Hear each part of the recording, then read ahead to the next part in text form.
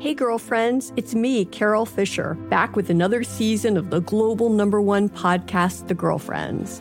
Last time, we investigated the murder of Gail Katz. This time, we're uncovering the identity of the woman who was buried in Gail's grave for a decade before she disappeared. Join me and the rest of the club as we tell her story.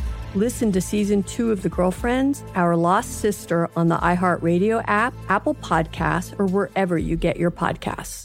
MTV's official Challenge podcast is back for another season. And so are we. I'm Tori Deal. And I'm Anissa Ferreira. The wait is over, guys. All Stars 4 is finally here. And this season takes it to a whole new level.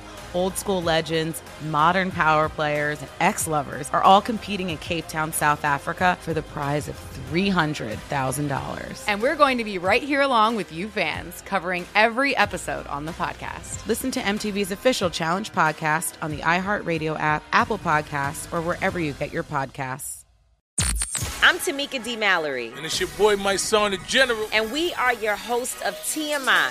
And catch us every Wednesday on the Black Effect Network, breaking down social and civil rights issues, pop culture, and politics, in hopes of pushing our culture forward to make the world a better place for generations to come. Listen to TMI on the Black Effect Podcast Network, iHeartRadio app, Apple Podcasts, or wherever you get your podcasts. That's right.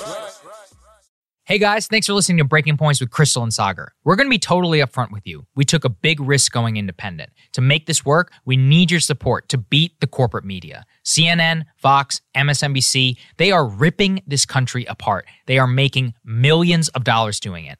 To help support our mission of making all of us hate each other less, hate the corrupt ruling class more, support the show. Become a Breaking Points premium member today, where you get to watch and listen to the entire show ad-free and uncut an hour early before everyone else. You get to hear our reactions to each other's monologues. You get to participate in weekly Ask Me Anythings. And you don't need to hear our annoying voices pitching you like I am right now. So what are you waiting for? Go to breakingpoints.com, become a premium member today, which is available in the show notes. Enjoy the show, guys.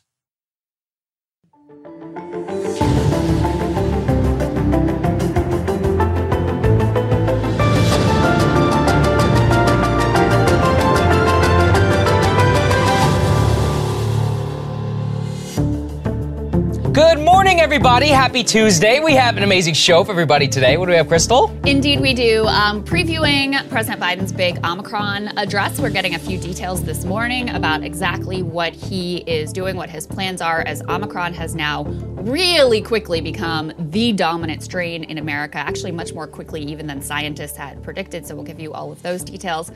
Also, surprise, surprise, former President Trump saying something actually really useful and genuinely very good.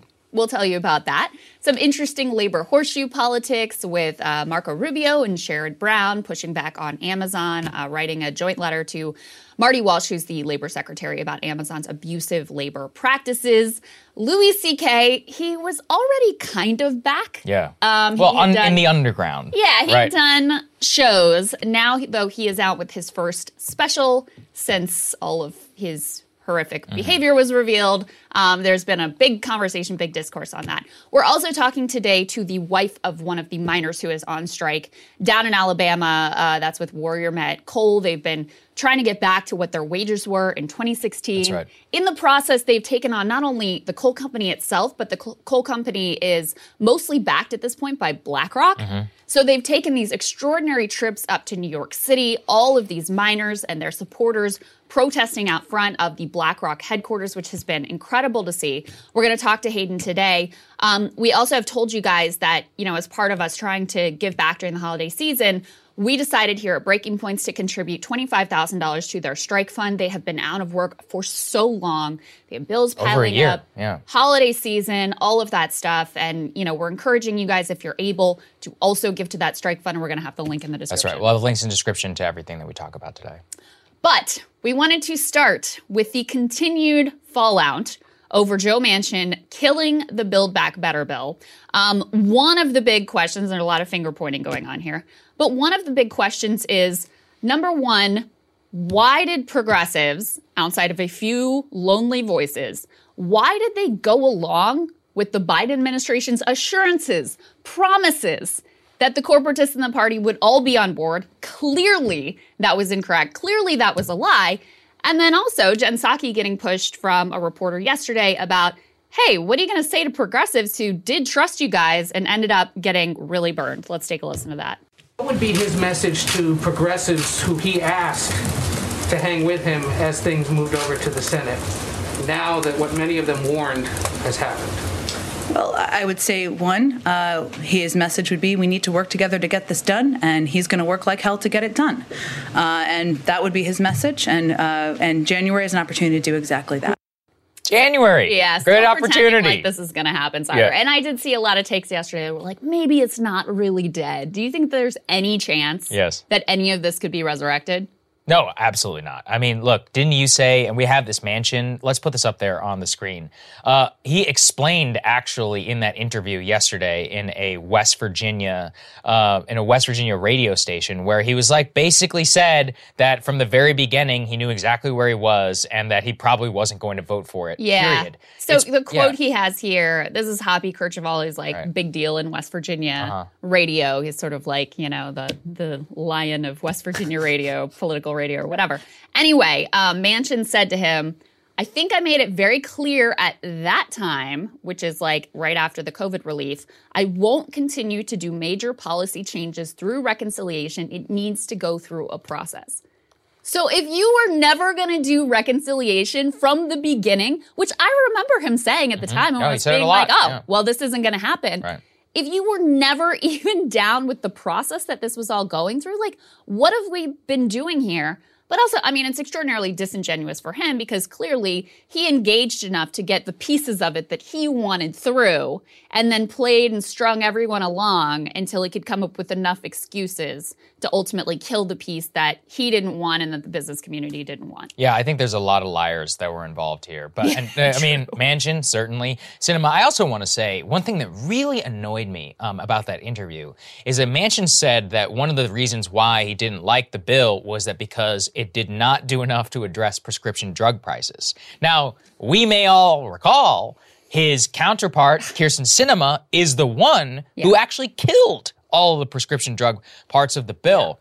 And speaking with some people around this, a deep part of the frustration is Manchin is like, look, I want this thing to be deficit neutral. And Sinema, his counterpart, is like, and also you're not going to raise taxes on anyone or anything. That's a great It's point. not possible to have a deficit neutral bill if you can't raise taxes on anything. It's not possible to lower prescription drug prices if you're not allowed to negotiate as Medicare and lower the price for everybody who's old. So they're actually, you know, in two different and opposite ways, equally pernicious forces killing it. That's actually a great point because he even talked in that interview with Hoppy about like, one thing I was interested in was tax reform to tax like the wealthiest people and corporations. And of course, you know, he's not going to be where I am on taxation. But then you had Sinema who's like killing no that taxes, piece. Period. It's almost like they were working together to make sure that it was impossible for this thing ultimately to happen. So that's, you know, one set of liars. Then you had the progressives, Pramila Jayapal, who's the leader of the Progressive Caucus. I mean, I don't know if they were lying to us or they were lying to themselves, but anyone with a brain could see what direction this was ultimately going in, could see that they were giving up their leverage when they agreed to go along with the Josh Gottheimer, Joe Manchin, Nancy Pelosi plan of voting through the infrastructure and then hoping and praying that everybody got on board with Build Back Better. The very latest from Pramila Jayapal, let's put this up on the screen, this tweet from Aida Chavez. She says, it's abundantly clear that Manchin can't be trusted. Oh, really? Oh, my gosh. Wow, you are so insightful to finally realize that. And you will remember that I have not said anything against him all these months because I believed he was negotiating in good faith. I do not know why you ever would have thought that. Next tweet up on the screen. She also says she does not regret decoupling the bipartisan infrastructure bill from the Build Back Better package, which was, in fact, the death knell, the beginning of the end for this whole thing. She says, quote, had we not passed the infrastructure bill, that would have been the day that the senator said BBB is done. We would have still ended up in the same place. If that's the case, that would actually be a better situation. Yeah. If they killed it then, rather than dragging this all out for months, wasting all and of our everybody time messing for around 6 months. Exactly, wasting all of our time, all of these months when, hey, maybe they could have moved on to something else. Maybe they could have considered executive orders to do. Maybe something else could have happened. So it is an astonishing justification here of what ended up being a completely foolish move on the part of progressives that they effectively, I keep saying it, after Virginia and the loss there, the media started to turn their blame on the progressives and say, why are you guys holding up, getting something through? Yeah, as if the bill had anything to do with it. Exactly. Yeah. Had nothing to do with the fact that, Terry McAuliffe's campaign went down in flames. But after 2 days of feeling a tiny bit of heat from the media, they completely collapsed. Pathetic. It's a total joke. And I just do think it really reveals the utter emptiness of a lot of the political movements that we have right now in the country. I mean, we covered literally on the right, the only litmus test that exists right now is whether you agree with Trump on whether the election was stolen by Venezuelan dominions and bamboo ballots. Then in the centrist kind of Biden position, I'm not entirely sure what their ideology is, but they felt affirmed because they won the White House. But then obviously we know that when you combine that with an 80-something-year-old man who inspires zero confidence, combined with a massive supply chain crisis, which is leading to inflation, combined with, skyrocketing Omicron and the inability to take control of all of that, you have rock bottom approval rating. The other side of that, and with the progressive left kind of painting themselves as the ones who are principled and the ones who are really going to push things in a different direction and having their commitment to the principle and their commitment to action with a razor-thin minority within the House of Representatives, all of that ultimately collapsed. So I do actually think it's very sad, and I'm curious for your thoughts on this. The one floated yesterday that we wanted to make sure we put in the show. Let's put it up there from Alex Thompson, which is that progressive anger building with some entertaining even a Biden 24 primary challenge. Bernie ally Nina Turner, quote, I think the movement is going to cry out for that. We played nice in 2021. What did we get for it? Would she do it? She declined to comment. Look, we'll see. I don't know if Nina Turner would even be necessarily the best person.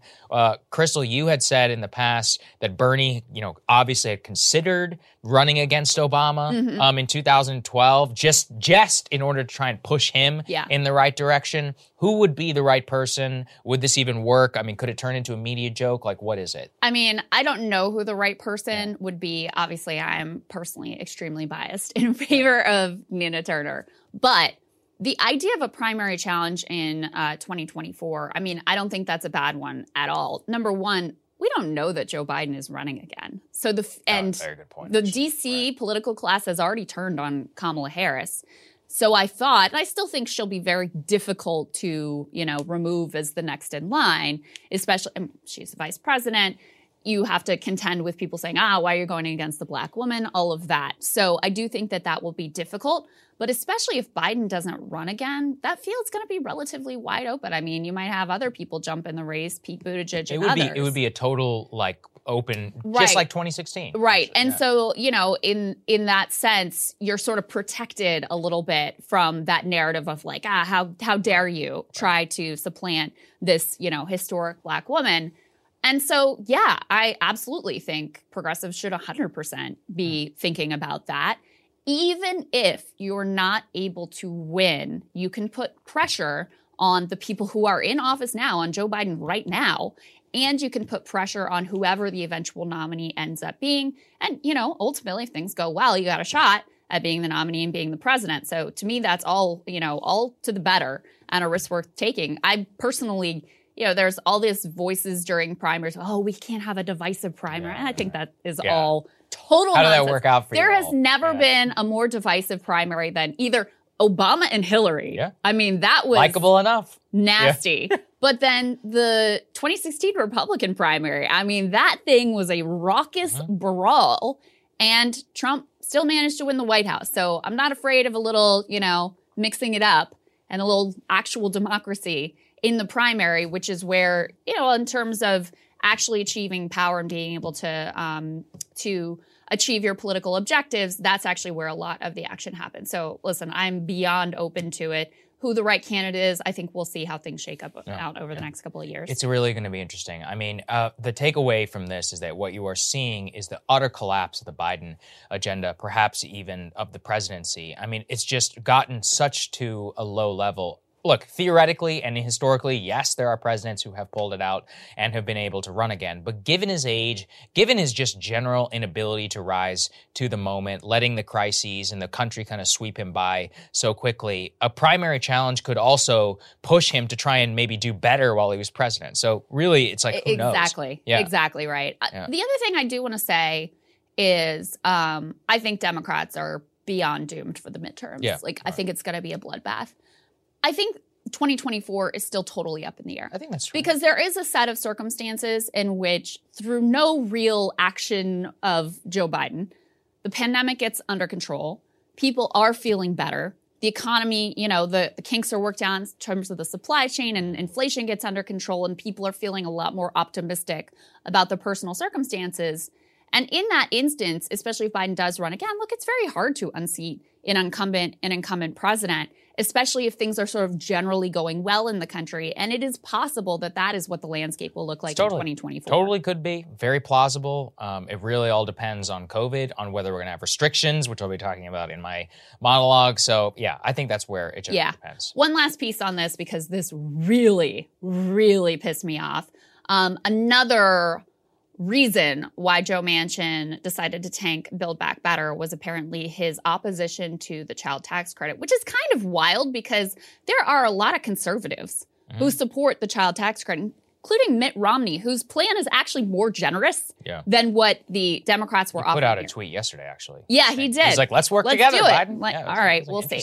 Yeah. Anyway, let's put this Huffington Post information up on the screen. So Manchin reportedly privately told colleagues he didn't like the child tax credit because parents use the money on drugs. This is such a condescending, classist attitude, especially coming from the senator of one of the poorest states in the nation, which shows you just what contempt he has for his own constituents. And let me also say that we've covered the studies on universal basic income, which are very analogous here, where people are getting, they're getting a monthly check. The conservative sort of, and there are, by the way, there are a lot of people on the right who support universal basic income, just like there are a lot of people on the right who support a child tax credit. The obviously conservative caricature of that position is like a welfare queen thing, like, they're just going to use it for drugs and alcohol, et cetera. None of the research shows that whatsoever. What people overwhelmingly use the extra money for are things that better themselves and their families' situation. And especially with the child tax credit, what they have found is that just because it has the label child on it, people really genuinely tend to use the money to benefit their kids, whether it's enrichment activities or sports or a better schooling situation, whatever it is, they do genuinely tend to use the money to benefit their children. So not only is this like a condescending classist attitude, it is also belied and debunked by every relevant study that we have seen in this regard. There you go. Okay, let's move on here to Omicron and to where and how the Biden administration can take a handle of this. Some breaking news actually this morning, so we don't even have an element. So I will read some of it to you. The Biden administration, after you'll recall, which we reminded you yesterday, mocking a reporter who suggested that we mail every American a free test from Jen Psaki, is going to announce this morning a plan to mail 500 million free rapid tests to Americans next month. So they're like, what are we supposed to do? Mail every American a free test? 2 weeks later, yeah, we're going to mail everyone American a free test, which means they always had the capability, and it's only now they're trying the break glass moment, which really disturbs me because other countries have this infrastructure in place whenever they needed it during Omicron. We are already at what possibly could be the height of the wave. How long is it going to take for the government to actually get it out? Could be months. At that point, it might even be too late. So particularly pissed off about that. But that being said, it still may be needed. Yeah, so I guess better late than never. Let's put this up there on the screen.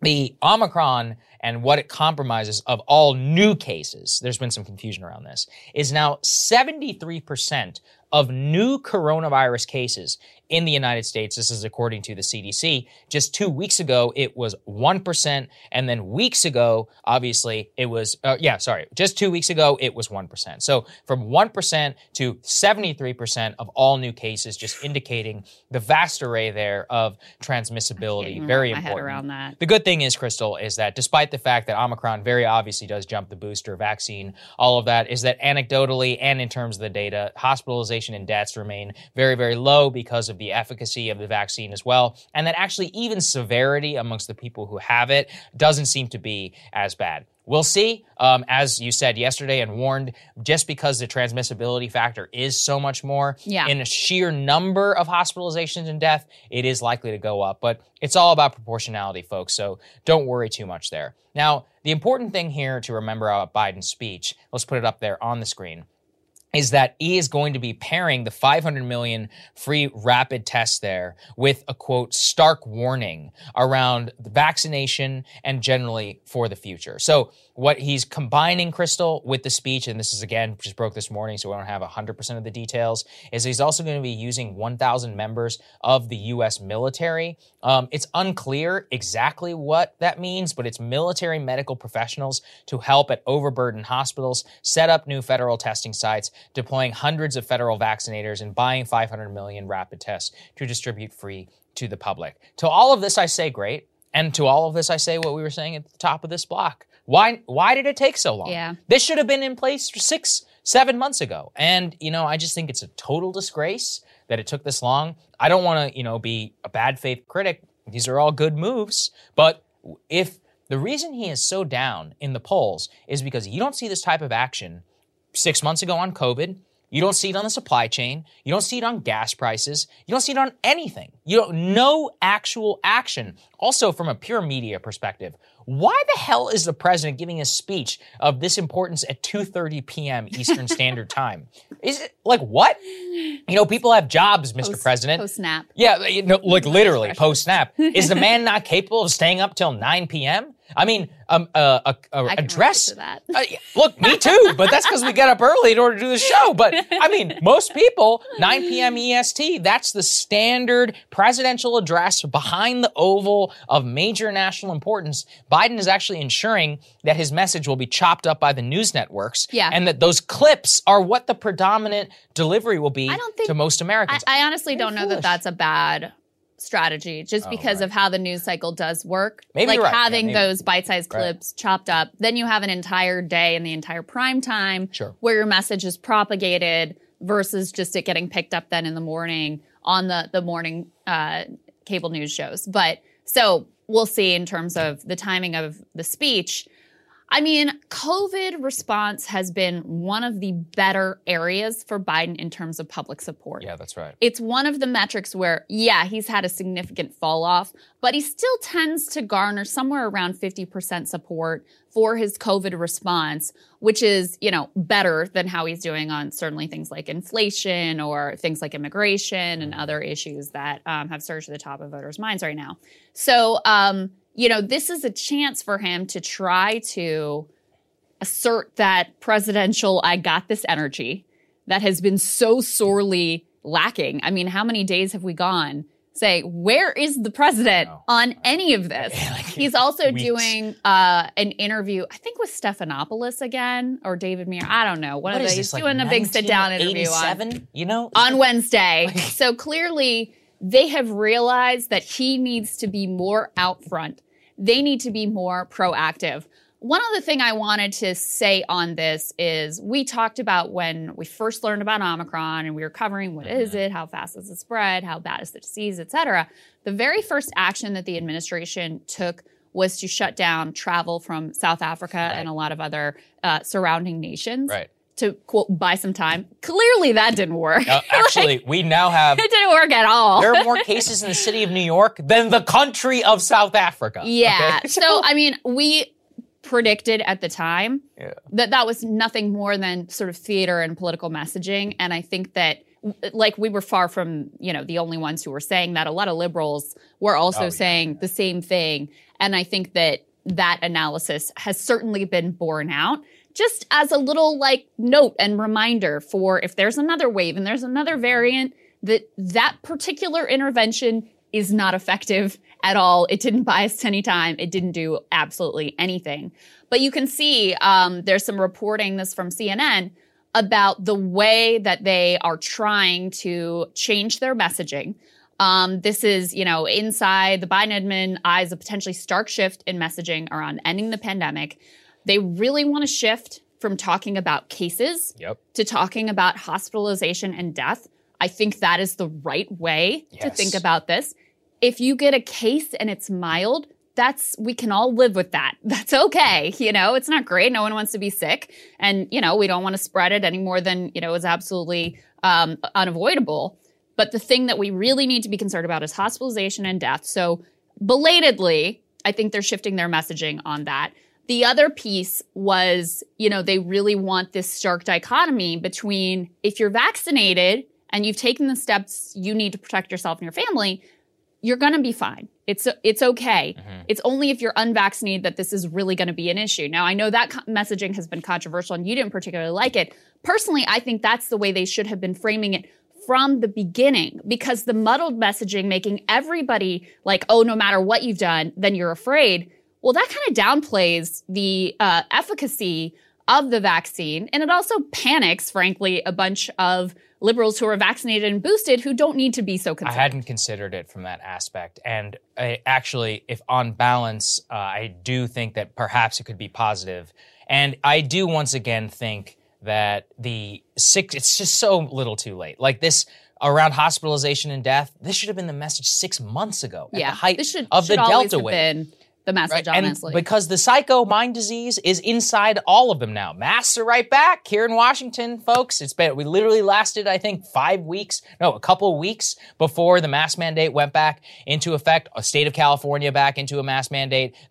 PG County and other Maryland schools going online. Other schools considering doing so. I mean, the soft lockdown and those type of restrictions already creeping in. And they're doing so because of the lack of ability for Biden and them to actually assure people about the true efficacy of the vaccine. Yeah. And one thing that really just pisses me off, and I'll continue to hammer home, why does public discourse not reflect the fact that 85% of Americans adult Americans have had a single dose of the vaccine? Yeah. You would think there's 50% of the country unvaccinated. Not even true. The real divide is between what?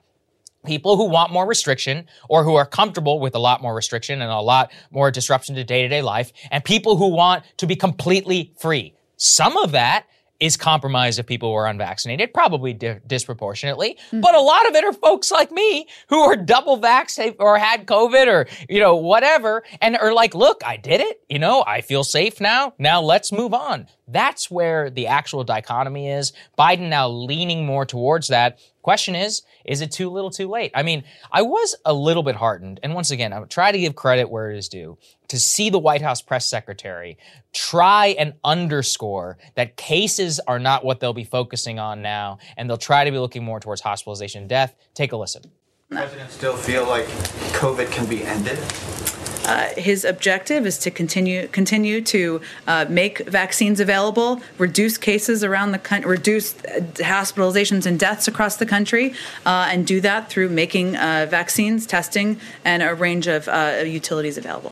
See, that was very important, where she said reduce hospitalizations, that she corrected herself around the cases. And look, had to update the talking points. For those of you who are skeptical and listen, I totally get it. But I think that the one aspect of this is that if Biden can turn the temperature down on the psycho mind disease of the people of New York City, DC, California, the big city folks who want more of these, we actually probably will all be better off. And it will turn the temperature in terms of the calls for more restrictions, some of the culture war around it, and more. And then we can actually move towards a more sustainable message, because the sustainable message, which crosses from Ron DeSantis, Governor Abbott, to now Joe Biden, is, look, it's about hospitalizations and deaths. Yeah. Which embraces a strategy, yes, of vaccination, also monoclonal antibodies if needed, therapeutics, making it so that at-home COVID is completely tested, it has some sort of protocol which you're enabled to have, and you turn it more into the cold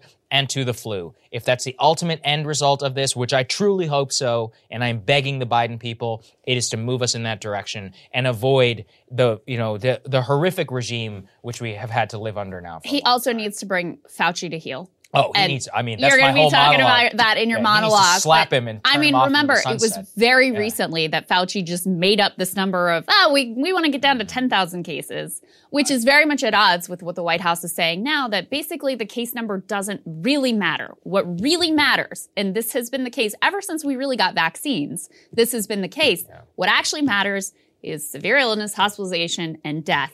So they got to get him on board with this new messaging too, because liberals love this guy. Yeah, love him. He really has a lot of cultural power among liberals. So the things that he's said, they literally take as gospel. It's like a church. I mean, it is like a religious zeal for this guy. So what he says really, really matters. I showed you those prayer candles I found in Burlington, Vermont, of Fauci's literal face on them. Listen, I don't want to make fun of liberals too much because we all have our things that we're into and we have put a lot of faith in. But they have a lot of faith in Dr. Fauci. All I'm saying was what he says really, really matters. The other thing I'll say here is I think your point about him trying to reassure the liberal base is really important, because Biden's instinct, he's been totally flat-footed on the response, behind the eight ball in terms of getting the testing capacity up and all of those things. There's a lot of legitimate criticism there.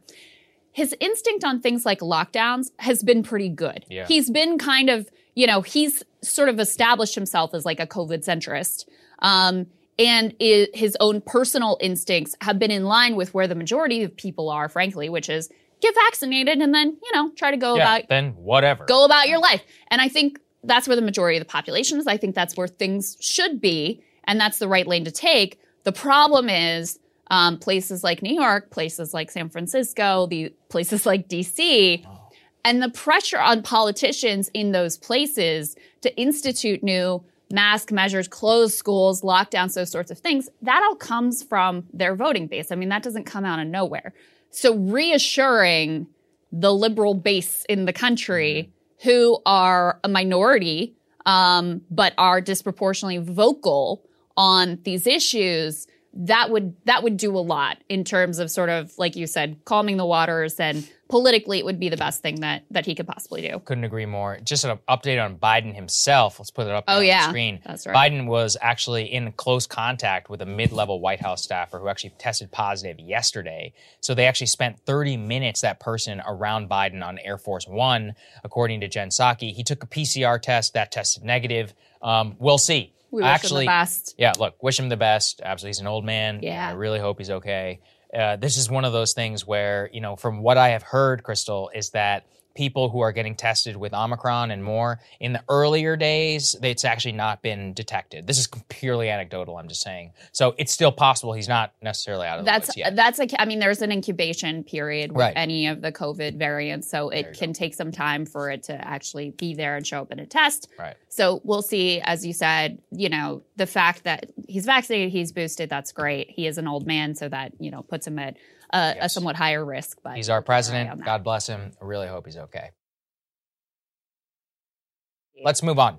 Trump making some shocking comments where, before I play this clip for everyone, I've been thinking that one of the downsides of not having Trump on social media is we may actually have been missing out on pro-vaccine type messaging that Trump gave yesterday in an appearance with Bill O'Reilly, of all people. But he implored his audience there to actually take back the message of vaccines, saying the vaccine was a Trump invention. Don't let them take it away from us. He revealed he himself had a booster shot. And even more so, he actually shushed people who were booing him for saying that he got a booster. He's like, look, you shouldn't be forced to take it, but I did. And this vaccine is a big, measure of our movement. So let's take a listen.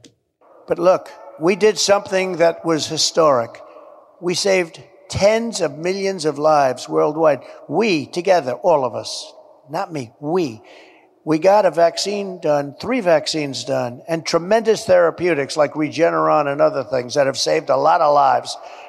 We got a vaccine done in less than 9 months that was supposed to take from 5 to 12 years. Because of that vaccine, millions and millions of people, I think this would have been the Spanish flu of 1917, where up to 100 million people died. This was going to ravage the country far beyond what it is right now. Take credit for it. Take credit for it. What we've done is historic. Don't let them take it away. Don't take it away from ourselves. You're playing right into their hands when you sort of like, oh, the vaccine. If you don't want to take it, you shouldn't be forced to take it. No mandates, but take credit because we saved tens of millions of lives. Take credit. Don't let them take that away from you. Okay, so the president made news. Do you agree with that? Right? Both the president and I are vaxxed, and did you get the booster? Yes. I got it too. Okay, so... Don't. That's all. There's a very tiny group of it. See? Amazing. I don't know where this guy's been. My heart watching that. Yeah, me too. I mean, look, like I said, honestly, if he'd been on Twitter, maybe he could have been pushing that. I mean, it's not an exaggeration to say that message could actually save people's lives, especially the people who are older, more disproportionately obese, diabetic, whatever, who have not been vaccinated. Those are the people who are most likely to die from this thing. And actually, from what we've seen in the hospital data, those are mostly the people who are showing up. So to have that there, it was stunning, Crystal. Maybe the bar is low, I don't know. But watching that, I just thought that A, incredibly responsible and a good message. Yeah. And B, it actually, does show, and I don't think that I don't think people have given enough credit, and we certainly did, was that Operation Warp Speed was a fantastic achievement. It was a testament, actually, to what government can do in the best of times when you throw everything at the problem. You did a monologue, I think it was at Rising, detailing all the specifics of that thing. It was incredible what happened, and I think he deserves a tremendous amount of credit. He's right to be proud of it. Yeah. And clearly, I think that's where this comes from, is he's like, don't take this away from me. I did this thing, and it was good, and you all should be happy about that. The funny thing, there's a lot that's interesting here. I mean, number one, I think people have, because he hasn't said a lot recently about vaccines and go out and get the booster. He hasn't, gone out of his way to message in that way. People just sort of assumed that he was exactly where his base was. Yeah, that's right. Now, the reality is, he says there when, there's some booing when he says, I got the booster. The reality is, if you look at the country, again, 85% of American adults have had at least one shot. Yes. So even among the Republican base. Yeah, that's most Republicans. Majority has had a vaccine. Right. So he actually is in step. Especially 65 plus, yes, to be clear. That is very true. He actually is in step with the majority of the Republican base, just not the super vocal ones. So I think that's an important note. But people had projected on him this assumption that he was going to be in line with the most strident MAGA anti-vax type sentiment. Right. Even though there wasn't actually any evidence of that, he has not done all that he should and could have taken a lot more opportunities to push this message. But he's never called into question the efficacy of the vaccine, to my knowledge. You can correct me if I'm wrong. Actually, remember, he was attacking Kamala Harris for at the time, saying that she was calling into question the Trump FDA and the vaccine. Well, and that's a really good point, because the other thing that I was thinking about here is the big lockdowns were under Trump. Oh, yeah. I mean, the vaccine is created under Trump. The big lockdowns happen under Trump. And so there's this disconnect between what Trump did, what clearly, based on, his comments there and the fact that he himself is boosted, how he feels about the efficacy of the vaccine and where the most strident members of the base are. There's actually a big divergence there, which I think is pretty interesting. I think it's not only interesting, I think it's important. As people have said, just take that clip, cut it as an ad. The single best thing you could do for vaccine uptake in this country is probably play that on Fox News as an ad. I honestly don't know if it would matter that much. Because remember at the beginning, you don't want to put too much stock in these anecdotal whatever, but there was a focus group where they asked people in red rural America who are very vaccine skeptical, what if Trump said that the vaccine is good and you should get it? They're like, we don't care. They were like, no politician is going to persuade me. Just 15% though would be a huge uptick, right? I mean, yes. Look, if you can get people to believe that Venezuelan dominions stole an election, like you can get them to believe you can that perhaps believe in the efficacy of getting the vaxxed to own the libs. Yeah, I mean, look, do it, guys. If that's what it takes, I don't really care. I do think it's also, I don't know why the censorship argument is sticking in my head, but it is, which is that whenever removing Trump, look, on balance, like personally, yeah, it's been kind of funny because it's like, oh, things feel a lot more calm. Things have been in return. But this is some of the stuff we may have been missing out on. And I think it also, shows you that removing people has consequences, I think, in both directions. And that we have considered the people on Twitter and everybody in the liberal discourse had considered all of the good things from their perspective that might come from not having Trump or whatever in the public square. But what about this? I mean, we did empirically miss out on this. If he wasn't there tweeting every day about the vaccine efficacy and saying, actually, you guys should, I just got a booster. I mean, that's tremendously effective. People were very upset. Remember when Trump didn't reveal whether he'd gotten the vaccine or not. In the past, around before he left office, that was another one, which it would have been, I think, very impactful, especially at that time, to appear on camera or at least say, I got this vaccine, you all should too. He did it a few months later in one of his very first appearances. But I do think that the country did lose something by not having that message in the public, and I think it would have been tremendously important in the February and March months. Yeah, and obviously, I mean, the principle of it is the most important thing because we can't know. I mean, who knows? Maybe him being on Twitter and seeing all that discourse would have made him, lean into more of like a vaccine hesitant or anti-vax message. There's no way to know.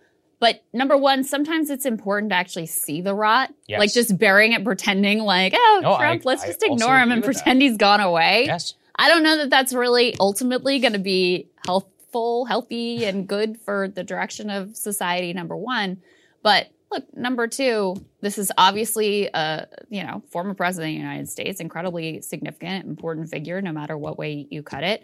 The standards that were applied to him haven't been applied consistently across the board, and those sorts of things ultimately really matter, even if, on balance, which I suspect is the case, we would have gotten a lot more bad out of Trump on Twitter than good. Yeah, well, we'll never know. We'll never know. Okay, let's move on. This is a really important story, something that we always want to try and highlight here. Marco Rubio and Sherrod Brown, so Republican from Florida and then Democrat from Ohio, sent a joint letter to Labor Secretary Marty Walsh, let's put that up there on the screen, calling for an immediate investigation of Amazon's labor practices.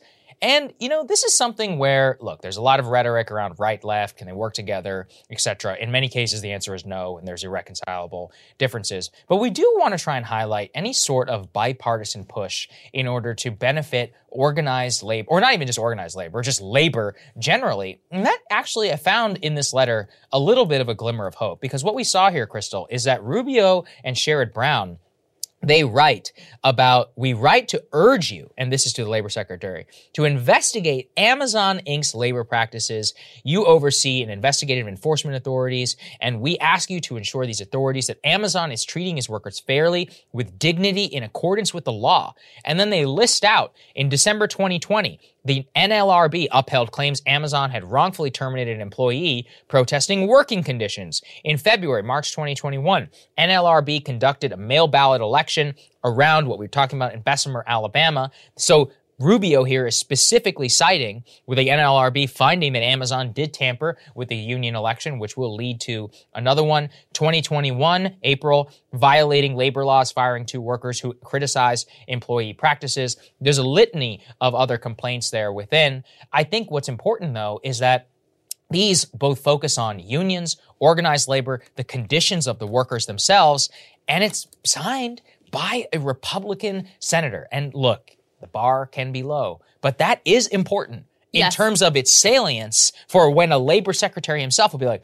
wow, maybe I'll get some bipartisan street cred by doing something about this. It sends a message to Biden, but the most important, it sends a message to Amazon. It's really interesting because when Rubio came out in favor of the union election in Bessemer, that's right, It's like 7 months we ago. gave him some credit for doing it. Yes, But correct. his op-ed about it was extremely cringe. Yeah, it was cringe. It was like, in general, I don't think that unions are good. It was like, unions are bad, the PRO Act is bad, organized labor is bad, but I hate Amazon because they're woke, so... Right, but woke HR department, so I'm in favor in this one very limited instance of the union.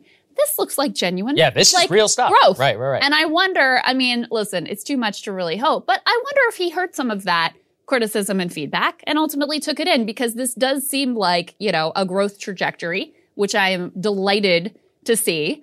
And I read carefully through this letter that they sent, looking and waiting for the cringe, and it's not there. It's not there. Every single thing that they itemize are things we've covered on this show. Yes, I think almost we've covered every single element. We've covered all of them on the show. In fact, Yeah. they talk like Chris Smalls. They talk Right. about the union election. They talk about what happened with the tornadoes in Kentucky.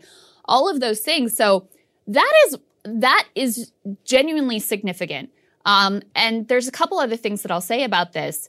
I mean, listen, Rubio now effectively has the lane of this type of potentially pro-labor politics to himself, because frankly, people on the Democratic Party are not going to want to work with Josh Hawley after his whole, insurrectionist, the fist, like he's made himself so toxic that any leadership that he could have potentially had in these types of areas is off the table. Now, I also want to say Josh Hawley's been bad on unions. Like, he supported right to work in Missouri, and he has not had a good track record there. So I'm not saying he would have been interested in doing this anyway.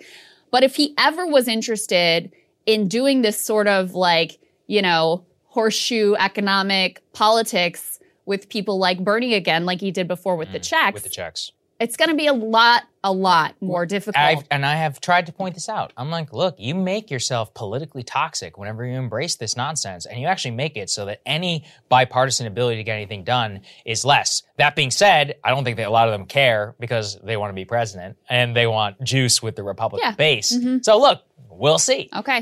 Yeah, exactly. You made your choice. But the other instances where we also wanted to highlight this is from a congressional candidate named Joe Kent in Washington. He's been making some waves. I heard a little bit about him here in D.C. Let's put it up there in the screen. He actually quote tweeted Bernie Sanders talking about Kellogg's workers who are being replaced because they were on strike. He says, quote, "Bernie is right. We must protect U.S. workers from having their jobs taken from them. If Kellogg's wants to make cereal in Mexico, they shouldn't get to sell it in America. We must strive to be a nation that cares about our people, not just an economy."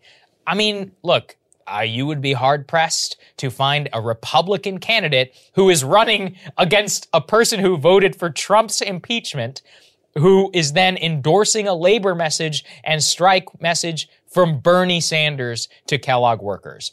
I'm not saying this is the mainstream of the Republican Party.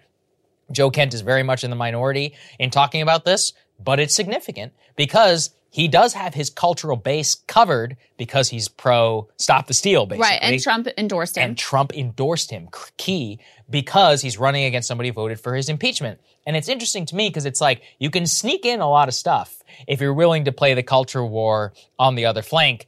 As we pointed out, though, with Hawley, it can also make it so that it cancels any ability to actually do anything about it. Because ultimately the culture war is the center, the culture war controls. Right. And so if you can occasionally sneak in one or two heterodox economic positions, that's all well and good. But those are the first things to drop. Yes. The culture war is the thing that will... And I would say this is... That will always be there. This is ubiquitous. J.D. Vance, another one, full disclosure, a personal friend of mine. So take that also with a grain of salt. Put that up there on the screen saying, quote, "Allowing companies to use overseas slaves to undercut the wages of American workers is a political decision. We can make differences and protect the livelihoods of our people." He was quote tweeting there the quote tweet of Bernie. But again, tacitly endorsing the message, not necessarily of unions, but of standing, as Bernie was, with the Kellogg workers themselves, who are protesting outsourcing both of their jobs and the full replacement of them because they had the audacity to strike for better wages. Am I saying that some great right-left alliance will come? No. But these are significant developments in the field of labor politics, and I just want to see people get help and people done. So, you can welcome it to a certain extent and be realistic about what it represents. They're a major divergence from the lockstep uniformity of the National Republican Party since the Reagan era. That's right. I mean, that's what it is they're little teeny sparks and glimmers of something different. And that is, I mean, that is extraordinary because the Republican Party has been just totally unified on a union-busting approach. And right to work, for decades now. Right to work was a major, hugely, well-financed. Let me just say this story, which is that I personally know that voters don't give a damn either way. It was purely Koch funded. Yes. These abilities, top down from the billionaires, from the donors, straight to the candidates saying right to work is our top priority. So they shove it into the legislature and actually make sure that. And that's how you end up, backing Scott Walker and all those fights, that were happening during the Obama years. But that was an extraordinarily organized, concerted, well-financed effort to push right to work across the country. The idea for the Kochs was very ideological. It was also about political power because labor unions, would fund and support Democratic causes. And so the Democrats, stupidly, not understanding power, decided to abandon the labor unions by and large. You had plenty of Democrats who decided they would jump on the bandwagon with right to work, people like Mark Warner and others who thought that was the way of the future. And they wanted to align themselves instead with the sort of white-collar professional class.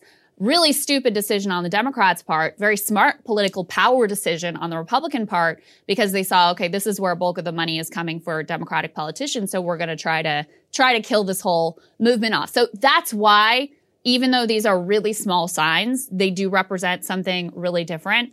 I also have to say, take the time to watch that Bernie Kellogg's video. Oh, it's a great video. Because it's really good. They did a really good job. One of the things he says, which I think is part of why, his rhetoric was very well calibrated. He's one of the only people on the left, elected politicians, who knows how to do this well. Mm-hmm. He says in this thing, if you love America, you love the workers. And if you love American workers, you don't ship their jobs to desperate people in Mexico and pay them 90 cents an hour. You'd be hard-pressed to find a single person in this country who disagrees, who isn't worth $10 million. That's a great message. Okay, Democrats, leftists, take that sort of language and messaging that connects with, like you said, you get 80% agreement on that. 90%. Lean into that. Right. And that's why Bernie came as close and did as well as he did, is because he almost uniquely knows how to message in that way. So the last thing I'll say on this is, even though at the national level, Republicans have been lockstep anti-labor, that hasn't been true at the local level, especially in states like West Virginia and Kentucky. You have some Republicans who continued to be labor Republicans and continue to support things like, union rights and to push back against some of the ways that labor power was cut back in states, and especially in some of these sort of populist Appalachian states. So it's not crazy to think that you could have some contingent of the Republican Party nationally that is also at least somewhat supportive of labor rights. And it matters if you do, because it makes labor unions more powerful. Yes. Because right now, since it's only Democrats that support them, it makes it very easy to caricature them as just another tool of the hated Democratic Party. Mm-hmm. So if you have some bipartisan support, suddenly they become a much more relevant and potent cultural powerhouse. You can see this in a state like West Virginia. This is something we forgot to mention about Manchin, where the coal miners, because they have such cultural cachet and because they have political cred between Democrats and Republicans, they have a lot of influence. They run the table, right? They still have a lot of influence in the state. And oh, by the way, the thing I forgot to mention with the Build Back Better fallout is they have come out against Manchin's position on Build Back Better. Why? Because there was money in Build Back Better to support coal miners who are stricken with black lung. Right. So just an interesting example of how bipartisanship within the labor movement is actually really important for strengthening the labor 100%, movement. Yeah. And we're going to try and highlight any example of that we can find. So if you see one, please send Let us know. Yeah. All right. Possibly a much less important story. It's the fun segment. It's the fun segment. Yeah. Nonetheless. Okay. Louis C.K. He has been, since his, let me back up. The things he did were really terrible. Okay. He has admitted to, masturbating in front of people who really didn't want him to do that, masturbating on the phone while he's talking to someone who it was gross. It was really gross. And I'm not talking about one or two instances. There were at least 5 documented instances, and you get the sense this was a pattern of behavior. He hasn't denied probably a lot more. Right. he apologized. He said the stories are true. He said, I'll just read a little bit, just so you guys have the history of this so we can, start from the same place. He says, at the time, I said to myself that what I did was okay because I never showed a woman my dick without asking first, which is also true. But what I learned later in life, too late, is that when you have power over another person, asking them to look at your dick is not a question. It's a predicament for them. The power I had over these women is that they admired me, and I wielded that power irresponsibly. He talks about the genuine hurt and pain that he caused these women, some of whom, their careers as comedians were really negatively impacted. They were traumatized by this, all of that. So he did a lot of bad things. He apologized for it. That was several years ago, and he went away for years. Mm-hmm. Then he came back and he did some sort of like underground, he'd come out, he'd do a set. He's sort of been like building himself back into the mainstream. And now he just announced his first special since all of that happened. Let's go ahead and put this tear sheet up on the screen. This has, of course, led to very heated conversations on Twitter about cancel culture. Here's Mediaite's take. They say Louis C.K.'s surprise special, it's called Sorry, sparks Twitter debate on cancel culture, proves he hasn't learned anything. Some of the commentary here, just to give, the perspective of those Twitterers who were upset. Here's one who says, if anyone actually thinks someone can be canceled, just tell them Louis C.K. advertised his new stand-up special during the first commercial break of SNL. You have, people who are echoing that. Louis C.K. is back despite having admitted to committing heinous acts of sexual misconduct. Jeffrey Toobin is regularly back on CNN after masturbating in front of several colleagues on a Zoom call. And they have a little, GIF from, what is it called? White Lotus? Is that what it's called? Yes. Of the girl saying, Such a good show. Straight white men are doing just fine, don't worry. So anyway, that was kind of the general take. Sagar, I'm curious for your views. Yeah, look. The guy apologized, and look, this is extremely controversial. I get it, but the guy apologized. How long is he going to be excised from polite society? Also, the idea that he wasn't quote-unquote canceled is ludicrous because he's been almost absent from the public square for 5 years, unable and too afraid to appear on major platforms and more, has not booked a major special at play. Look, I once bought tickets to see Louis C.K. in Madison Square Garden. He's not coming back there anytime soon. Also, viciously attacked whenever a part of his joke set around Parkland was leaked, which, look, you can attack me if you want. I thought it was funny. Oh, God. I didn't hear that part. Yeah. I distanced myself. It was in 2018. I have no idea what he said, so I don't want to affiliate myself with what he said about that. It was controversial. It was funny. Look, that's a comedian's job. Yeah. They're supposed to be funny. They make jokes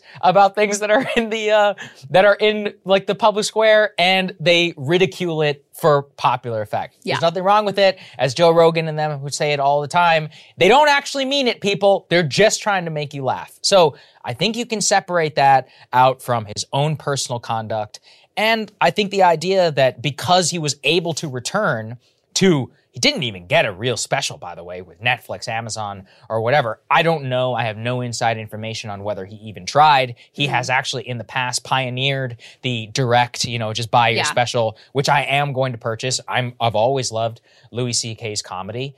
I do think that there's a sociopathic kind of want in order to destroy his entire career. He did lose his show. He essentially has been banished from polite society.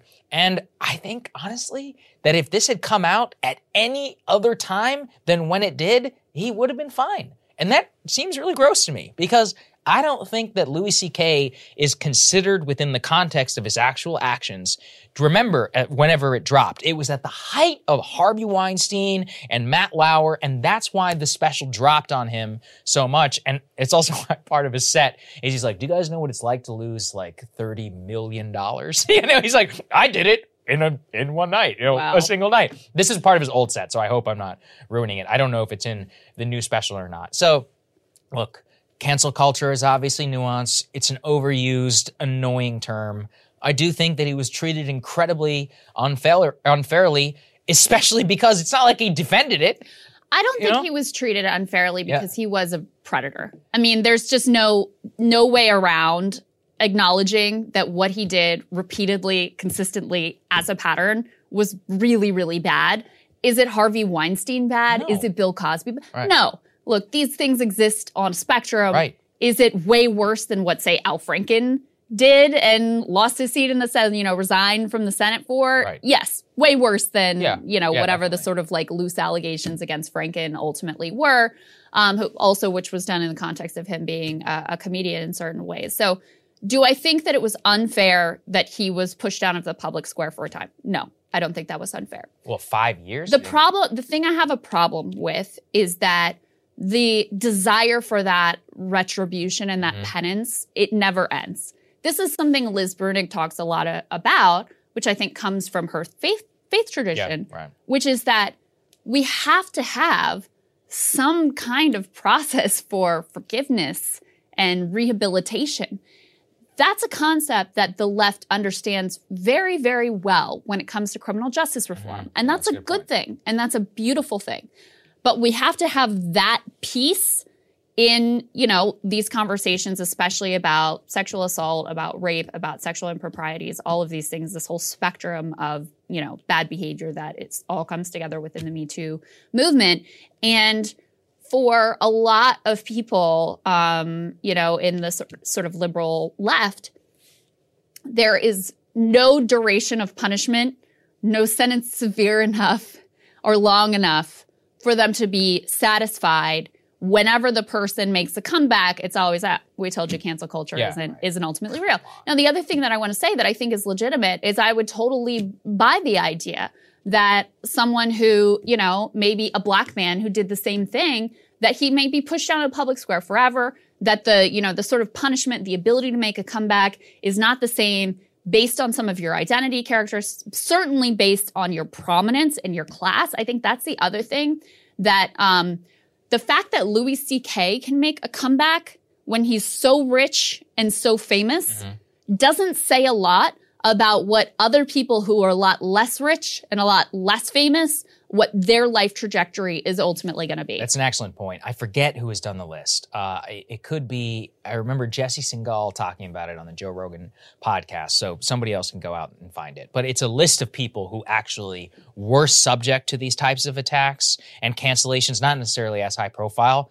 but there ain't no comeback for them. They're gone. They lose their job. And it's not like Louis where he has millions of bucks, I assume, stowed away. He can put on his own special. Yeah, like he can just put on his own special. He's got a fan base, people like me who will pay for it. These are people who lost everything, lost livelihood, lost ability to pay mortgage. And look, at the end of the day, that will always concern me 10 times more than Louis C.K. The Louis C.K. And the reason why I look at it, and I do think he was treated unfairly, is because I don't think it was within the context of what he actually did. He was punished much more for the actions and treated commiserate with somebody who was an actual rapist as opposed to a freaking creep. And look, I think we should be able to acknowledge that. And as you said, we can also say, look, we should have a space in our society for people who were creeps in order to say, hey, man, you were a real creep. Now stop being a creep. And if you stop being it, and you could have a proven record of doing so, as far as I know, that has been held to by Mr. CK, then you should be able to come back.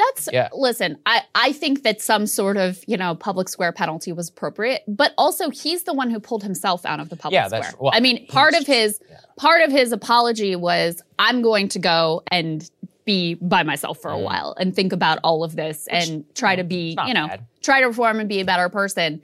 Anyway, I think the part that we share is that after, years of being outside of the public square, what, you're going to exile him forever for his entire life? Right. That's not commensurate with, the horrible behavior that he did commit and, admitted to committing. I 100% agree with that. All right, Sagar, what are you looking at? Well, the longer that we go into this pandemic, the more it's been exposed that public health authorities are much more concerned with the authority they have over than actual public health.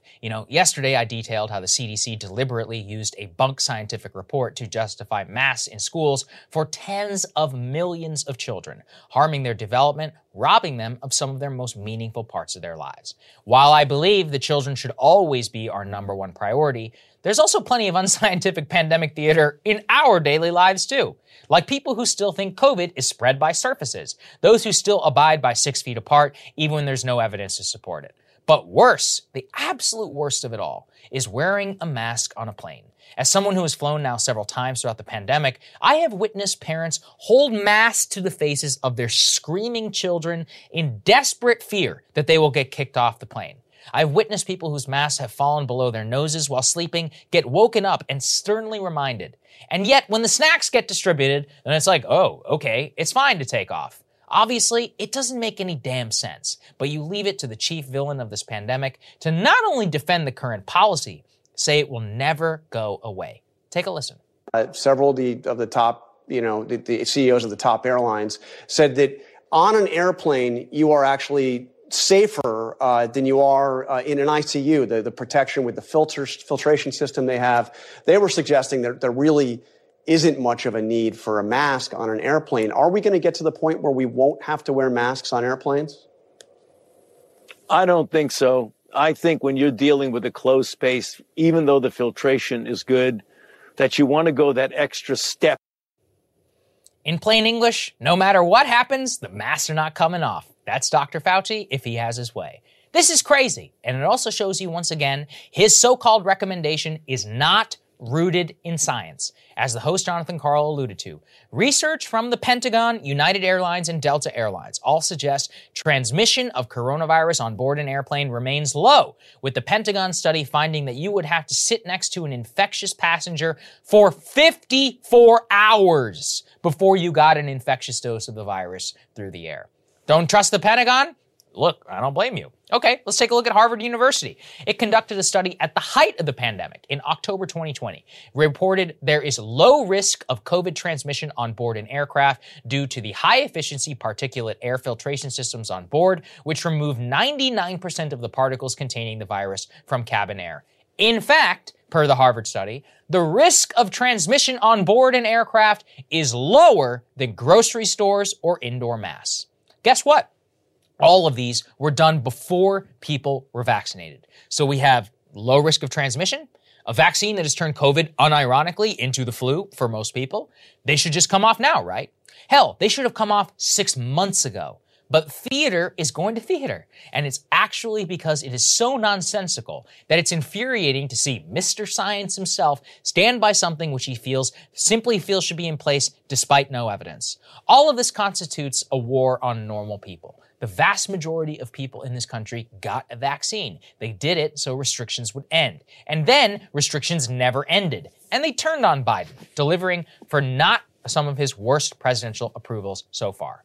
Now, you would think, looking at data, that the Biden administration would conclude they need to fire Fauci for cause and change their tone if they ever even hope of winning an election again. But now, they have decided to side with the mentally ill bureaucrats and their pandemic forever, upper middle class white disciples. And I guess let them, because it is going to be a bloodbath out there. As Ross Douthat observes, somewhat tongue-in-cheek, the first executive order of the second Trump administration will be removing the airplane mask mandate. Can you imagine the resonance that the chant of Make America Great Again, after years of public health psycho rule, is going to have? I say this as someone who thinks Trump was a mostly terrible president. But Biden is paving the path to a second Trump administration. Trump won't even have to fake promise anything this time. He can just say, screw Fauci and these crazy people. I'll actually just make stuff normal again. It's why Biden is actually president. It was so easy. Give people stimulus checks and a vaccine. Take the mask off, let's party. We could have had the Roaring 20s and we got the 1970s instead. It's all his fault. Friend of the show, Matt Stoller, tweeted an alternative history of the Biden presidency in which Biden came in, declared COVID endemic, expanded treatment, goes after hospitals and healthcare companies price gouging people, accelerates at-home COVID tests for everyone, including unlocking competition and not letting the FDA block development, encourage vaccine uptake, and finally, declare victory. Attack any bureaucracy, blue or red, that is restricting people unnecessarily, and most important, lock Fauci up in his office and don't let him do any media. Imagine that universe. The guy would have had a 65% approval rating. I had very low expectations for Biden. Even I did not expect him to do something so colossally dumb. But he is, and that's it. There is almost no return from the place that we are at right now. Biden has abandoned us to be ruled by the Faucis and the psychos of the world, and he has ensured both his own and the Democratic Party's destruction. And they deserve it, honestly. It was one of the easiest layups in history of the American presidency, and he blew it beyond comprehension. What depresses me most is that I have watched 2 presidents in the last 2 years fail miserably at what needs to be done on COVID. We can't even get what we actually need. Maybe we're just getting what we deserve. I don't know, Crystal. I've just become incredibly cynical about it. Yes, I know this morning, Biden, 500 million tests. And if you want to hear my reaction to Sagar's monologue, become a premium subscriber today at breakingpoints.com. Crystal, what are you taking a look at? The birthplace and test lab of neoliberalism just decisively rejected neoliberalism. So this week, voters in Chile were given a direct choice between 2 very different candidates. On one side was Jose Antonio Cast. You could think of him as a Trump or maybe a Bolsonaro-style candidate. His cultural rhetoric was right-wing populist with calls for law and order and great replacement-style fear-mongering about immigrants. In terms of economics, he actually framed his campaign as a battle to preserve, quote, sacred property rights. And he also went all in on Red Scare anti-communist rhetoric. On the other side was Gabriel Boric, who you might think of as a kind of a Bernie Sanders or Jeremy Corbyn-style social democrat. Boric gained prominence as the leader of a 2011 student protest movement dedicated to fighting high education costs. And like Sanders, he maintains a revolutionary affect, even as his actual agenda is really pretty moderate. He campaigned on some modest tax increases for the rich, reducing the work week from 45 hours to 40 hours, and reforming the country's healthcare and pension systems. Fidel Castro, he is not. Yet, with his campaign pledge to, quote, bury neoliberalism, he is also a significant break from the handmaidens to business and wealth which have governed that country for many long decades. Now, why should you care about what voters in Chile are up to? Well, first of all, as I alluded to before, Chile's history is really significant. As many of you know, the last leftist leader of the nation was toppled by the U.S. government in the name of making sure companies would be able to profit off of their substantial natural resources. We installed the brutal military dictator, Pinochet, who we propped up with money and loans while he and his goons were throwing dissidents out of helicopters and murdering them by the thousands. But U.S. influence has been just as significant in the post-Pinochet era as well. Chile was where we and our affiliated global institutions tested out all of the so-called market reforms, which we came to call neoliberalism. This started under Pinochet with a group of Milton Friedman-trained free market ideologues known as the Chicago Boys, but they continued even after the dictatorship was overthrown. Chile is only now, after mass social upheaval, rewriting their dictator-era constitution. So while the free market radicalism was touted by its adherents as creating an economic miracle, the reality for ordinary Chileans was one of high prices, low wages, and some of the worst inequality in the entire world. In Chile, 80% of people live paycheck to paycheck, getting by on credit and installment payments to purchase basic necessities. It is a remarkable indictment of neoliberalism that even in the country hailed as its greatest success, it has immiserated so many people that they just rejected it wholesale. Another reason you should care, though, is because there are some ways that Chilean politics seem to be mirroring U.S. politics. Look, you always want to be careful about making these comparisons. They have an electoral system that's different from ours, a past and culture that's very different, social and economic conditions which are also very different. Cast is not literally Donald Trump, and Boric is not literally Bernie Sanders. But sometimes international politics do end up being a kind of canary in the coal mine for our own politics. You can think about Trump and Brexit. You can think about the realignments that have moved working class voters to the right and educated elites to the left in nearly every single developed country. There's more domestic parallels, though, than just the prominence of a populist left and rhetorically populist right figure. As in the U.S., Chile recently experienced a mass historic protest movement, which was brutally suppressed by a militarized police state. So for us, the spark was obviously the brutal murder of George Floyd by a police officer in broad daylight. For Chile, the spark was a hike in the price of public transportation in the capital city of Santiago. And those protests in Chile in October 2019, they were truly extraordinary. What started as a social media-driven phenomenon of high schoolers hopping turnstiles quickly morphed into the largest protest in the history of that nation. 1.2 million people marched through the streets of Santiago. Keep in mind, Chile is only a country of 18 million people, so a huge chunk of the population actually joined the action. And like the George Floyd protest, some of those involved went from protesting to rioting, burning metro stations, and blocking streets. The state responded with a brutal police and military crackdown that saw tanks rolling through the streets of Santiago, recalling chilling memories of the Pinochet dictatorship. Just as here, though, the disorder and chaos of the protests opened up a real lane for the right wing to promise a return to law and order and to demonize all protesters as illegitimate actors. That appeal worked really well for the right-wing candidate Kast, up to a point. He surged in the polls and actually led in the first round of voting. But he failed to secure a majority, and that forced a second head-to-head matchup against Boric. In that second round, 1 million more voters turned out, and Boric made huge gains on his original coalition. Kast, meanwhile, was unable to expand beyond his first-round base, leading to a surprisingly lopsided victory for the leftist Boric. In other words, Boric built a broad coalition, while Kast's aggressive culture war politics limited his appeal. There could be some lessons here for a Republican right wing that is enamored with a similar sort of cultural backlash reactionary politics. In Chile, at least, those politics hit a hard ceiling, beyond which they struggled to expand. Now, here in the U.S., it may work well for, say, the low turnout midterms, but may be less effective when a much larger share of the population turns out in the next presidential year. A final reason why you should pay close attention to what happens in Chile is to see if the U.S. is going to actually let them be for once.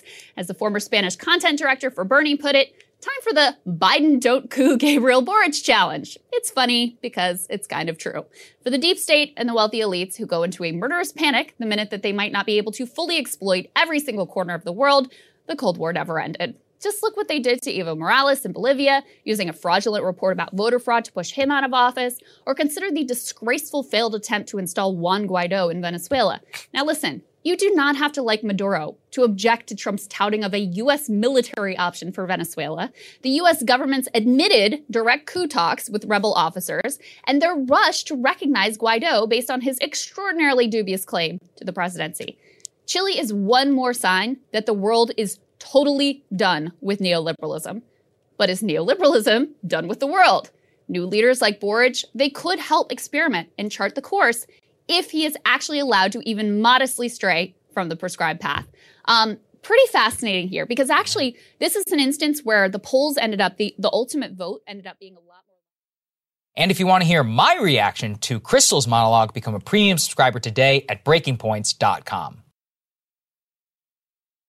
All right, guys, we've been tracking now for months the coal miners who are on strike down in Alabama. Those are Warrior Met miners who have been trying just to get back to what they had before that company declared bankruptcy. In their struggle, they have taken on everyone from the company directly to BlackRock that, basically owns the company at this point, taking trips up to New York that were quite incredible to see. Joining us now to give us an update on the strike and the strikers themselves is Hayden Wright. She is UMWA Auxiliary President for Locals 2245 and 2368. It is so great to see you, Hayden, and so great to meet you.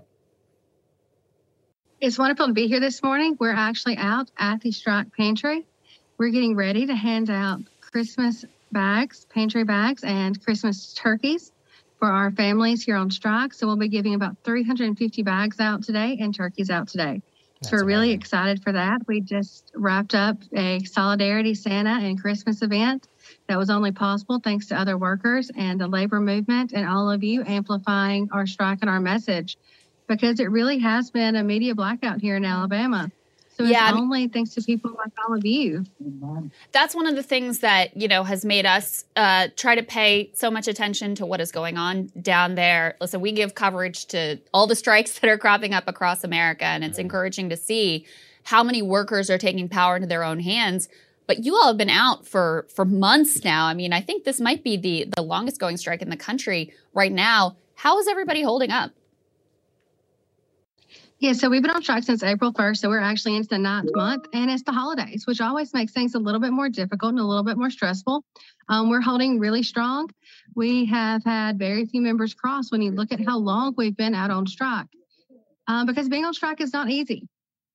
It's not an easy thing that you do, and it's not easy for your families, and especially when we are in a right-to-work state. So we have seen since the beginning the company being allowed to bus in scabs. And even more of a slap in the face is seeing the state troopers that are paid for a lot of times by taxpayer dollars that we're paying into, escorting them in to work, to take union jobs, to take our jobs. So I think it's really kind of strengthened our resolve that we're ready to fight for as long as it takes. Just let's remind people here of just the very bare minimum of what you and your families are asking for here. It's not a lot in terms of what these workers are on strike for. Just outline that for the audience. Okay, so we're on an unfair labor practices strike, and we went on strike April 1st against a bankruptcy contract. So when Walter Energy filed for bankruptcy and rebranded itself as Warrior Met Coal, we took massive concessions. Over $6 an hour in pay was cut. We lost our 100% healthcare coverage and went to an 80-20 plan with about a $750 deductible per person. When you factor that into the lost income, that's huge for families. We went from being able to spend holidays with our families to we have 3 physical holidays off a year under this last contract. Our families were together on Thanksgiving, Christmas Eve, and Christmas Day, and that was it. The rest of the time, the guys were giving like a floating holiday that they were paid for where they were home by themselves while the rest of us were back at work. The kids were back at school. So all we're wanting is for them to address those issues, that we want to be able to actually not only earn a livelihood, but have a life with our families. So we're just asking to get back what we lost 5 years ago. So we're not even asking for anything more than that. We all know that inflation and everything else has increased. We're just wanting close to what we had 5 years ago. Seem like too much to ask whatsoever, especially when Warrior Met is backed by some really big pockets. One of the things that we have found so inspiring about the action that you all have taken is you've taken your fight all the way up to New York City, protesting outside of the headquarters of BlackRock. They are, part owners now of Warrior Met Coal. Let's take a look at what that looked like on the streets. $1 from each one of you. And not just you. They stole it from you. They stole it from the healthcare system. They stole it to the mom and pop shops that we're supposed to be supporting. Now, I'm a patriotic American. And I think that we hear things like that all the time. Hayden, our producer here yesterday, said that whatever those politics are of coal miners protesting outside of BlackRock, that is the political ideology he affiliates with. And I think that we feel the same. Yes. Talk about what that experience was like and why it was so important to go and take the fight to BlackRock. So myself and my husband actually went. Amy, that's actually another auxiliary member, she actually went. Her husband wasn't able to go. She went with us as well, and she's actually here with me in the pantry. So it was incredible to go and actually rally with our other union brothers and sisters across the country to show people that unions aren't just divided by your abbreviations. Unions are going to stand and fight together every time one of our membership is in trouble. And as we've been fighting here in Alabama with the UMWA, it's been all of our other unions, all of our other supporters that have been there every step of the way, providing aid. What can we do to help? Actually, right outside the door right now, I'm looking at USW workers that are coming in, and they've brought turkeys for families. They're unloading a couple more toy donations for ones that couldn't make it to the event this past Sunday. That's what solidarity is.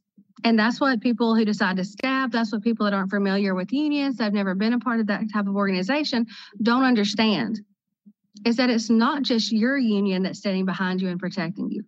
It's not just about your wind garden rights that protect you from the boss being able to fire you because they don't like you. It's giving you this entire community that's ready to fight for you and protect you, and they care about you and your family.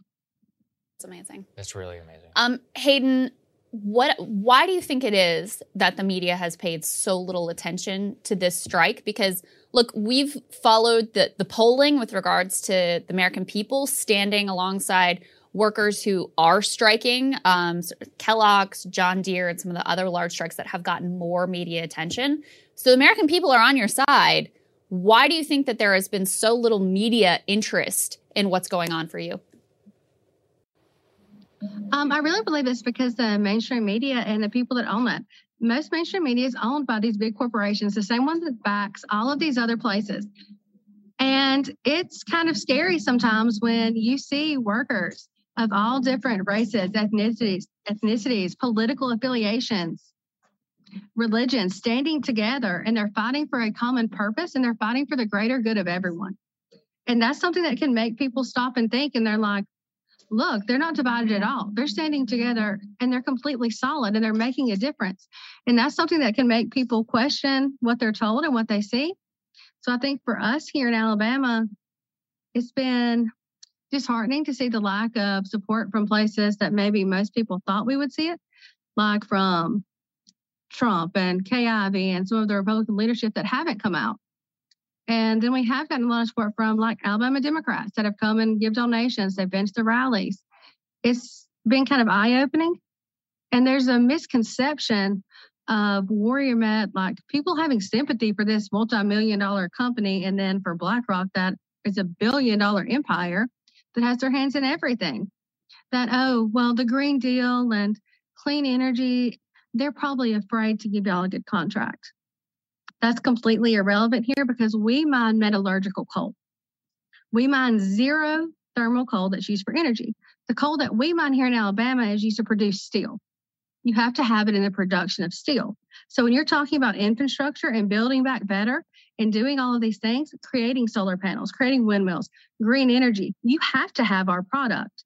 They're highly profitable at over $400 a ton right now. So the company isn't hurting.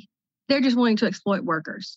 It is so well said. And thank you for educating all of us and our audience on that point. We've been encouraging people to give to your strike fund. We're going to make a contribution as well. And Hayden, please keep us in the loop of what's going on so we can continue to highlight the really courageous struggle that you all are engaged in down there in Alabama and also in New York City and across the country too. That's right. Thank you so much, Hayden. We appreciate you so much. Merry Christmas, Thank you so Hayden. much. Do you want a quick view of the pantry? Yeah, let's see. Oh my goodness. Oh, wow. Yeah. Wow, you guys have been busy. Hey guys. Actually, Hayden, one last question. What's community support been like? I know that labor movement support has been really strong. Alabama, obviously conservative state. So you said right to work state. How have local people been reacting though? It really depends on the area. So when you think about Brookwood, Alabama, this is where mostly the bosses live. Like when we're in the heart of Brookwood, most of our miners and stuff live in our surrounding communities, like West Blockton. UMWA took first place with their float in the West Blockton Christmas Parade. They were very supportive. They were cheering them on. They were like, keep fighting. When we've been out like in Hoover and places, shopping for the stuff for our kids, and they've seen us in our camo, when we were with the group of USW workers that came down from East Chicago to go with us to get stuff for Christmas, people were coming up and asking. They're like, thank y'all for what you're doing. We support you. So we have had a lot of support. And locally, people giving clothing donations. That's where that's come from. But a lot of our support has been from our other unions and other workers really across the country. It hasn't just been a localized, isolated thing here for us. Well, Hayden, thank you again. We'll support you in whatever way that we can. And please keep us updated with everything that's going on. We're with you. Thank you, Hayden. Thank you guys so much for watching. As you can see, that's the most important thing that's on our mind right now. We're supporting them. We're giving them $25,000. If you guys can support them in any way that you possibly can, we're going to have a link down there in the description. You can see what they're up against. They're not asking for a lot. They're asking for what they were owed in 2016. Just think about that in the holiday season. And, if you could support us so we can support them and bring you the news, we welcome that as well. Linked in the description. We love you all. Happy holidays. Hayden is amazing. Yeah, she's awesome. Blown away by that. Oh, yeah. Thank you, guys. We appreciate you so much. We'll see you again soon.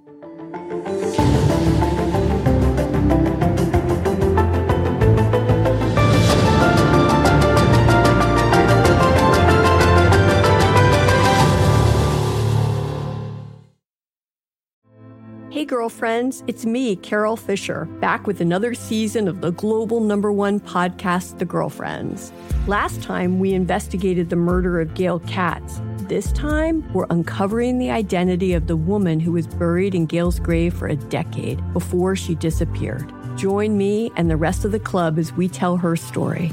Listen to Season 2 of The Girlfriends, Our Lost Sister on the iHeartRadio app, Apple Podcasts, or wherever you get your podcasts. MTV's official Challenge podcast is back for another season. And so are we. I'm Tori Deal. And I'm Anissa Ferreira. The wait is over, guys. All Stars 4 is finally here. And this season takes it to a whole new level. Old school legends, modern power players, and ex-lovers are all competing in Cape Town, South Africa for the prize of $300,000. And we're going to be right here along with you fans, covering every episode on the podcast. Listen to MTV's official Challenge podcast on the iHeartRadio app, Apple Podcasts, or wherever you get your podcasts. The Black Effect presents Family Therapy, and I'm your host, Elliot Connie. Jay is the woman in this dynamic who is currently co-parenting 2 young boys with her former partner, David. David, he is a leader. He just don't want to leave me. But how do you lead a woman? How do you lead in a relationship? Like, what's the blueprint? David, you just asked the most important question. Listen to Family Therapy on the Black Effect Podcast Network, iHeartRadio app, Apple Podcasts, or wherever you get your podcasts.